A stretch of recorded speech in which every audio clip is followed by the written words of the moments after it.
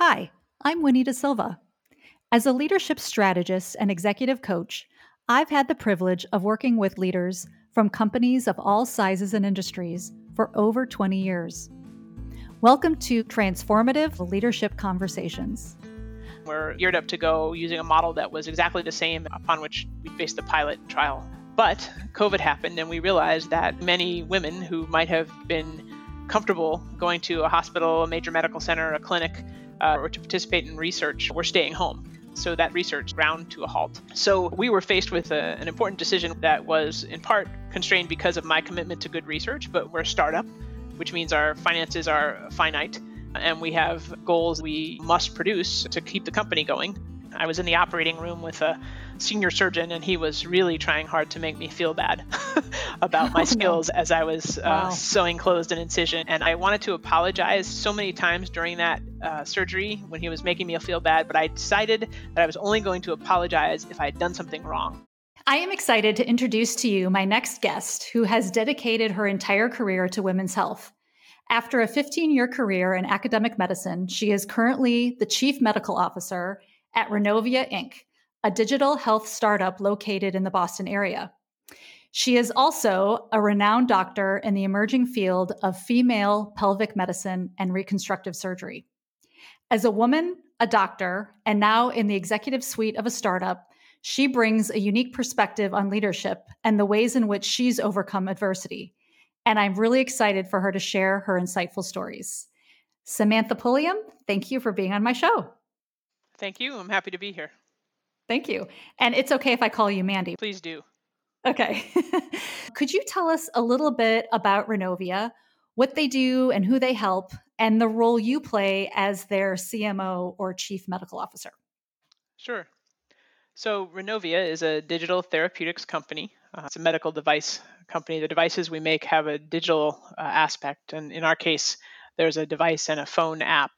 We make primarily devices that would treat female urinary incontinence, things that would be used by women at home to help strengthen the pelvic floor muscles and prevent incontinence. A lot of what I do is wrapped up in two different ways. One is I have a lot to do with the strategy and the decisions that are made about which products to develop, how to develop them, and how to choose among them, and what order to put them in.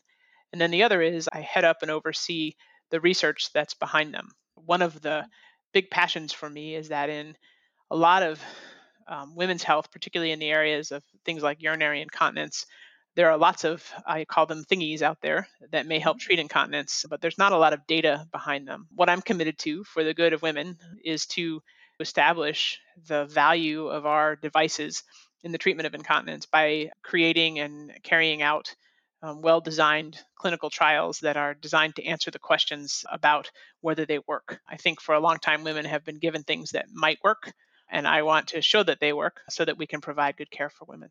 Very good. I imagine in the medical industry, women don't get a lot of attention when it comes to their own particular challenges and issues in terms of health. And it sounds like what you're doing around the research and care and strategy around women's health, is that unusual in this industry? How does it compare to what else is going on in this field? So it's a passion of mine, and I think there are a number of examples of poor care for women, particularly in this area where I specialize, that have been evident in the last 5 or 10 years. If you want to do some interesting reading, you could look back over the mesh debacle. There's a surgery that's commonly used to treat women for urinary incontinence. It's, in my opinion anyway, a very safe surgery, but it's been the subject of many class action lawsuits. And if you look back over most of the issues, a lot of it has been poor research and perhaps poor training of physicians in using the devices. So overall, it's been an area that has not done women any favors, even though I think it might have been intended to. I imagine being a CMO is quite different than being a doctor day to day. Tell us a little bit about the transition that you had to make personally in your career from being a doctor and doing the things you were as a doctor to the CMO role in a startup. I think a lot of people think that being a doctor is taking care of individual patients and ensuring that they have good outcomes, or as good as can be had outcomes for whatever their problem is. And that part of doctoring is definitely part of it, and something that I really loved doing and still do. I still do a small clinical practice. But Okay. I grew disillusioned with medicine, and I was part of academic medicine because the way that medicine is going now means that there's at least as much attention paid to billing and economics and how many patients you can see in a day or in a 15-minute period.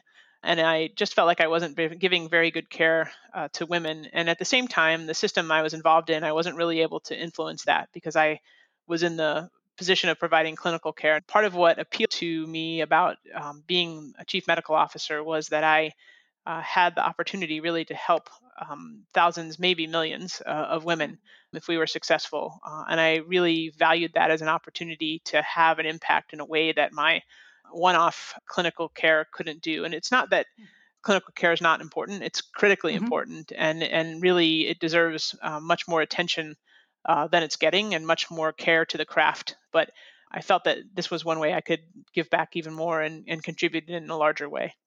So the reach and scale of impact that you could have was an attraction to joining this company and being able to play this role. Absolutely, absolutely. And Yeah. some of my skill sets in terms of my organizational skills and just my ability to understand perhaps what ought to happen next, what should come next in terms of Hmm. planning, those are used in a much better way in my current role than they might have been in my clinical efforts. I would add to that, just because I've known you for so long, is your communication skills. So your ability to communicate and explain things in a way that people can hear and understand them, and probably bridge, I imagine, several different areas in the business that you're in, like sales, marketing, strategy, how it affects people, and being able to communicate across all those stakeholders. Absolutely. And in fact, I have to say that particular challenge was one of the largest that I confronted when I took this job. I think when you work in clinical medicine, you're surrounded by other people who are focused on clinical medicine. So, nurses, medical assistants, other colleagues, and other physicians in other specialties. And they all speak the same language generally that you speak. But when you are in industry, the medical language is not the main language. And so it felt like when I started this job, I spent the first 6 to 8 months really learning a whole new set of acronyms, a whole new set of lingo, and really had to hone my skills in terms of teaching and explaining and communicating so that I could communicate with people in completely different disciplines than my own. It was a very Very good. educational process. Let's go on to talking a little bit about your most difficult leadership challenge that you've faced recently. What's been challenging for you as a leader? So, one of my responsibilities within my company is to lead the way in terms of the clinical research that we do. As I mentioned before, I'm really dedicated to producing good research in support of the offerings that we have for women who have urinary incontinence. And so, designing the clinical studies and then working to implement them is a big part of what I do. One of the sort of pinnacles, if you will, of research is a randomized controlled trial. That's when you compare one intervention to another intervention, and the people who participate in the trial are assigned randomly to one or the other, so they don't get to choose. And the idea is that balances out the people who are assigned, so you're really getting a true idea of what you're testing one thing against another. So when COVID came along, we had been working on a randomized controlled trial that would compare the use of our device to pelvic floor muscle exercises at home on your own. And we'd done a pilot trial previously and we're geared up to go using a model that was exactly the same as the model upon which we'd based the pilot trial. But COVID happened and we realized that many women who might have been comfortable going to a hospital, a major medical center, a clinic to receive care or to participate in research for urinary incontinence were staying home. Put simply, urinary incontinence isn't life threatening. And so there's really no reason to pursue care for it unless there's something dire going on. So that sort of research sort of ground to a halt. And lots of research institutions and ethics boards and all sorts of things were focusing solely on COVID during this time. So we were faced with an important decision within the company that was in part constrained because of my commitment to good research, but we had other constraints. We're a startup, which means our finances are finite. And we have goals that we must produce to keep the company going. And one of those was the result of a clinical trial. So I had to think about how I was going to do this. If none of the past work that we had set up would allow us to do a clinical trial, the challenge was clear. How were we going to do this without running out of money, without falling so far behind in our goals and objectives that the data would be meaningless?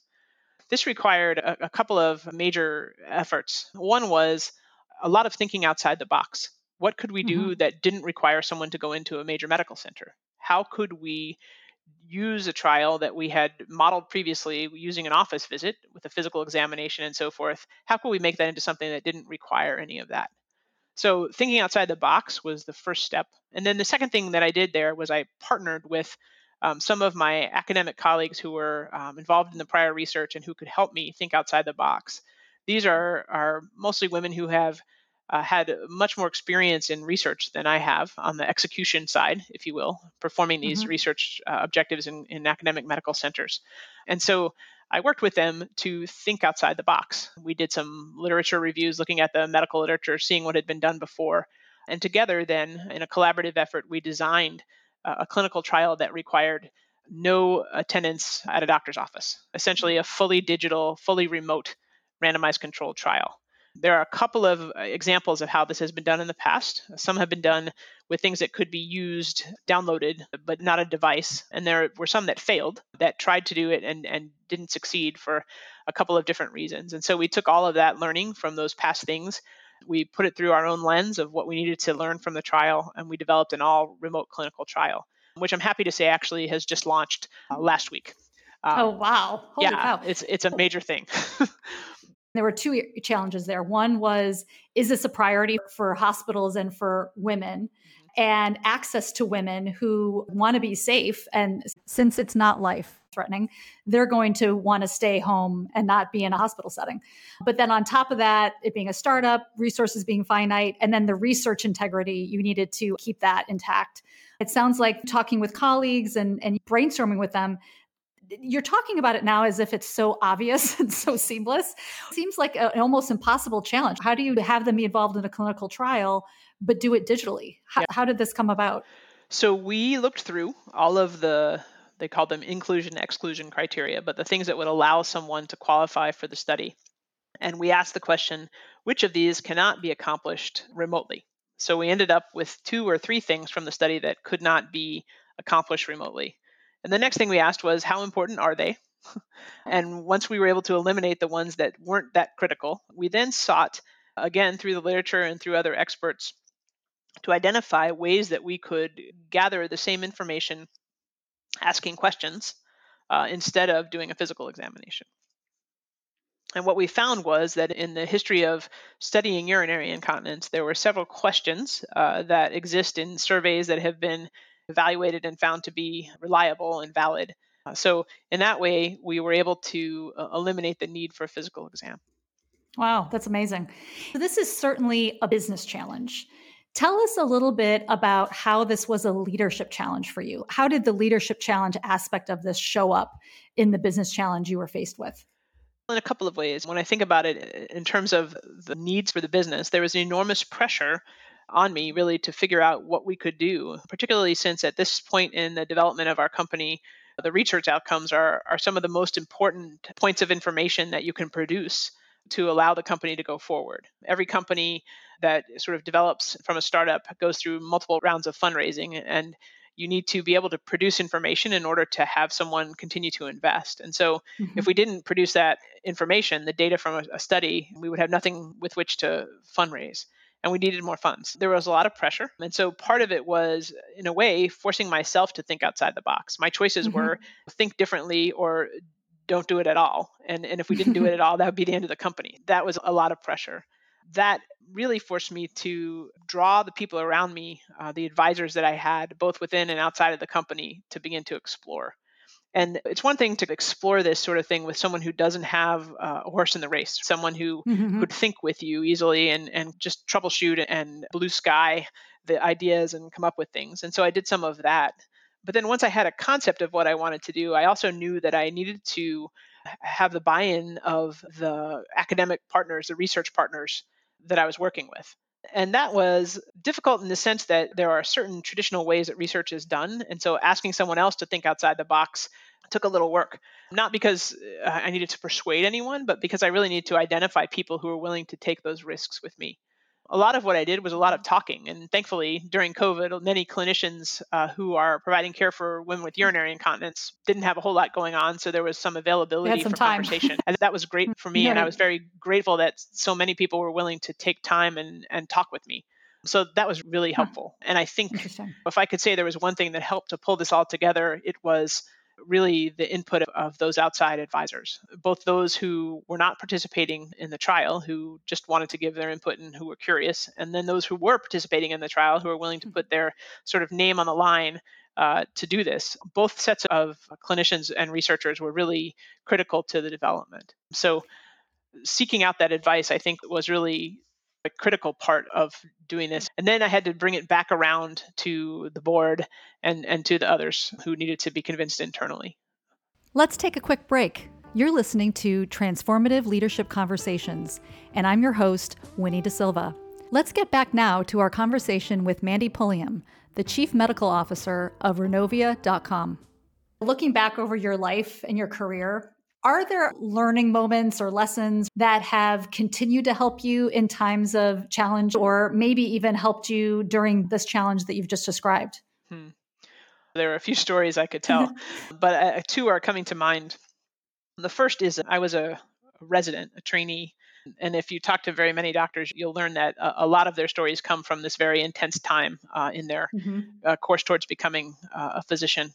But I was in my last year of my obstetrics and gynecology training, and I was assigned to be what's called an administrative chief resident. That means that I and a colleague actually oversaw the 44 trainees that were in our program, and we made the schedule, and we were the liaison between this group and the administration. And the physician who was leading that group was having some personal issues, I think is probably how it is looking back. But we did not have a good relationship with her, and it was a very threatening sort of experience. And in the end, the thing that I carried away from that was that I needed to, number one, have colleagues that I trust and work to develop those relationships. And my co-administrative resident was someone I trusted implicitly. And then the second thing was that I didn't necessarily need to take what tradition or hierarchy said as the bottom line. I needed to think independently. I needed to develop my own theories about things and really work to understand from within myself, as well as taking in all the information and things I was told. So that's opportunity where I knew that there was something wrong, and I had to figure out how to think about it on my own. Has stuck with me as a learning experience that is like no other. I think the things that you learn as a trial by fire are very valuable. Yeah, for sure. I love that story because in some ways that story is the root of what leadership is, right? Being able to step back, assess for yourself to say what's going on here and making some decisions and having to think on your own as to what the situation is and what you should do without feeling like you just have to do what everyone else tells you to do. Mm-hmm. I think that's right. And medicine is a very hierarchical sort of environment. And we respected those senior to us almost without question. And this was a real deviation from normal. And in that way, it was really a good learning experience. Wow. And you had another story too? Yeah. So one other, and oddly, and maybe not oddly, this also comes from my residency experience, my training experience. But it's a much longer story to tell you why I had the opportunity to participate in my training at multiple institutions, multiple residency programs. But the bottom line was that about every year or two, I was new someplace. And it's an interesting experience to be new. And it's not something that comes naturally to me to be new in an environment. I pretty much hate it. And I think maybe most people do. But over that time of that experience, I learned what I needed to do well at being new. What I needed to know, who I needed to know, how I needed to incorporate myself into a system. And that learning has stayed with me. When you're new at a job, when you're new in an environment, or even with a task or an assignment, I think figuring out how to organize it and make it your own is a very challenging process. And a lot of times I think people spend their outward facing time saying, where I came from, we did it this way, which in and of itself may not be the right way forward, as opposed to using that as a personal internal reference and thinking about comparing, contrasting, and adapting to the new situation you might find yourself in.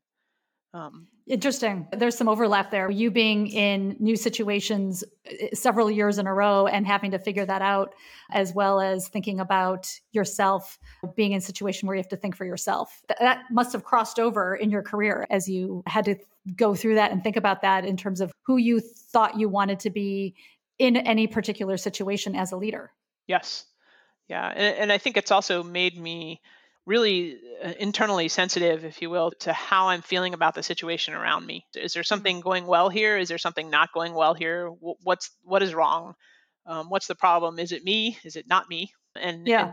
being able to differentiate between those two things has been really Hmm. invaluable. And I think women maybe have a harder time with this, but it's easy to continuously be apologizing for things that don't go right. And Yes. it is really helpful to have an internal barometer to help you understand, was I in the wrong here, or was this something else besides me? Not Yeah. necessarily looking for things to blame, but not Yeah. taking responsibility for things that aren't your fault. Um, Great point. Where is it me? Where is it not me? Like you said, not that it's about blame. My youngest daughter, lately I've noticed that she keeps saying, I'm sorry for everything. Maybe she got that from me, but I'm thinking about that as a woman, future forward. That's not what I want her default comment to be, is I'm sorry. It's that whole critical thinking internal barometer that you're describing that is really important to develop as a girl and as a woman and as a emerging leader, to know the difference and to understand, where is my contribution, where is it someone else's contribution, but then where can I still help. I think medicine in general, I used to joke that it was the carrot before the donkey for the rest of your life. There's always some way in which you can push yourself further, achieve more, do more, be more, all of those things. And so much of it is derived from the innate desire to please people. And Hmm. that's not a bad desire, but if it is the sole thing that gives you your sense of worth or your sense of success, then you're really at risk. And I think figuring out how to develop the internal barometers that say, yes, I did a good job. No, I didn't do a good job. Yes, this situation went well. No, it didn't. Those sorts of personal internal assessment tools are worth taking the time to develop. Yeah, absolutely. Speaking of, when you think about yourself and your career and how you're developing as a leader going forward, what are the things that you want to do to become a better leader? What are the things that you're thinking about and reflecting on in your career right now? I guess there are two. One is probably something that most people need to do, which is to continuously work to refine a vision of what I want to do. And some of that is the sum of your experiences. As I look Hmm. back, I've done now in my career two very different things. I've done academic medicine and teaching and all of the things that included. And now I'll be moving into my fourth year as the chief medical officer for this company. Neither one of those, I think, are where I'll ultimately end up. And I'm not sure where it will be, but I'm continuously refining what is important to me. What are the things that I care about enough to take me in my next direction? I guess that's, again, an internal development thing. The other thing, and this is very personal for me, although I don't think unique, is that I am an introvert. And I'll say that in business and in life and Hmm. in many of the places I think I might want to be or go, it requires a little more of an extroversion than I am generally able to cultivate. So, what's my goal there? I don't think I can make myself into an extrovert, but I can seek to perhaps accommodate my skill set in a way that will allow me to pursue goals, despite the fact that most people who may pursue the goals I have are extroverts. I think that's a myth that in order to be an accomplished and quote unquote good leader, you have to be an extrovert. But at the same time, to be a leader, there are extroverted things that you need to do, behaviors that you need to have in order to accomplish your goals. And I think that's what you're saying is, how do I make sure that I stretch myself to do those things so I can get those things done? Absolutely. At the end of the day, it would be a tragedy if I had things I wanted to do, and the reason that I couldn't or didn't do them was because of one thing that held me back that I was unable to address. That's right. Yeah, absolutely. How does your experience being a woman, how has it prepared you for this time of leadership? What challenges have you faced in being a woman as a leader? Could you tell us a little bit about that? Hmm. Wow, that I could talk about this for a long time. um, so I think a couple of things. One is that the concept of the glass ceiling didn't really hit me until probably in my mid 40s. Okay. I'm 52 years old now. And what I mean is that in medicine, at least, you spend so much time developing, going through training and so forth, that you don't really think about where you can go or some of the necessary steps to get you there once you enter the work world. So, in some sense, perhaps I was delayed, but I think being aware of the glass ceiling in the world has been it's been very depressing. Mhm. And on the other hand, it makes me mad. So I am determined not to be held back by it, even though I wish I had this insight probably 10 or 15 years ago. I think one lesson perhaps is just because you don't see the ceiling, that doesn't mean it's not there. I tried to pass that along to my younger colleagues. Another thing that being a woman has meant for me is, and this has served me well, is the need to sort of MacGyver things. I think sometimes you end up in places where women aren't seen commonly. In my most recent experience, I've done a lot of work towards investor relations and on raising money for a company. And I'll say that in general, that is a very male dominated field. And it is an odd thing to be the only woman in the room, especially as a gynecologist, where that hasn't been true forever and ever. So I think understanding how to navigate that, how to use that, even not use it in a sense of accentuating femininity or any of that sort of thing, but using it in the sense of accentuating your opportunity to provide a different perspective has been really a challenge for me. I am not a sports fan. I don't talk about football. There are lots of ways in which the small talk and the sorts of cajoling that's sometimes used in those contexts is not easy for me. And so I have to think about other things. And it's been a good challenge for me to understand as a woman in this context with divergent interests and as an odd duck, if you will, in the room, how do I manage that? What do I do? That's been helpful to think through and to work on. So the MacGyvering of the situations that you find yourself in, it's almost like you've taken a step back and said to yourself, okay, I'm on like an adventure, or this is like a spy project, or something where it's okay, this is a problem to be solved, and I have to figure out what tools I need in order to solve it, or what disguises I need in order to get through it. And so it's almost like you've taken it on as like, this isn't personal. Like it just so happens that I'm the only woman in the room, maybe the only doctor in front of an investor committee. And so how do I communicate and convince them to give us money? So you're not taking it personally. You're seeing it as a situation to figure out. Is that Right. true?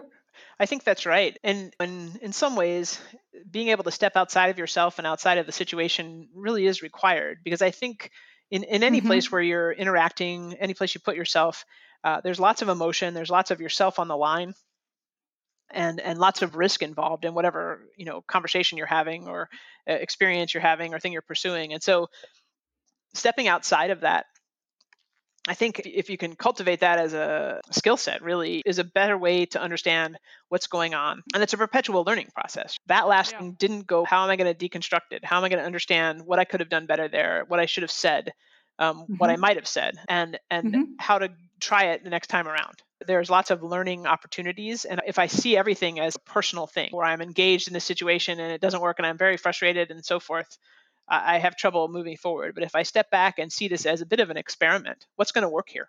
Then I do better. And Yeah. that's both in problem solving and also in the interpersonal realm. It adds to what we were talking about before around this whole idea of having an internal compass. What new information do I now have that will help me in the next situation? That's right. The other thing there is that in order to do that really well, I have to reserve part of myself for something else. I can't have it Hmm. be that my ego or my own sense of self worth is on the line with every single interaction. I have to have some reserve, some way of understanding myself that's apart from the experience of the moment. Yes, absolutely. I liked what you were saying about the glass ceiling and not being so aware of it earlier in your career, being aware of it later. And you said something about wishing that you had known about it earlier, and you're talking to other younger colleagues about it. How would it have helped you if you would have known that it was real, that glass ceiling, and that eventually you were going to touch it or reach it? Hmm. Part of my perspective on the glass ceiling is that much of it has to do with networking. Okay.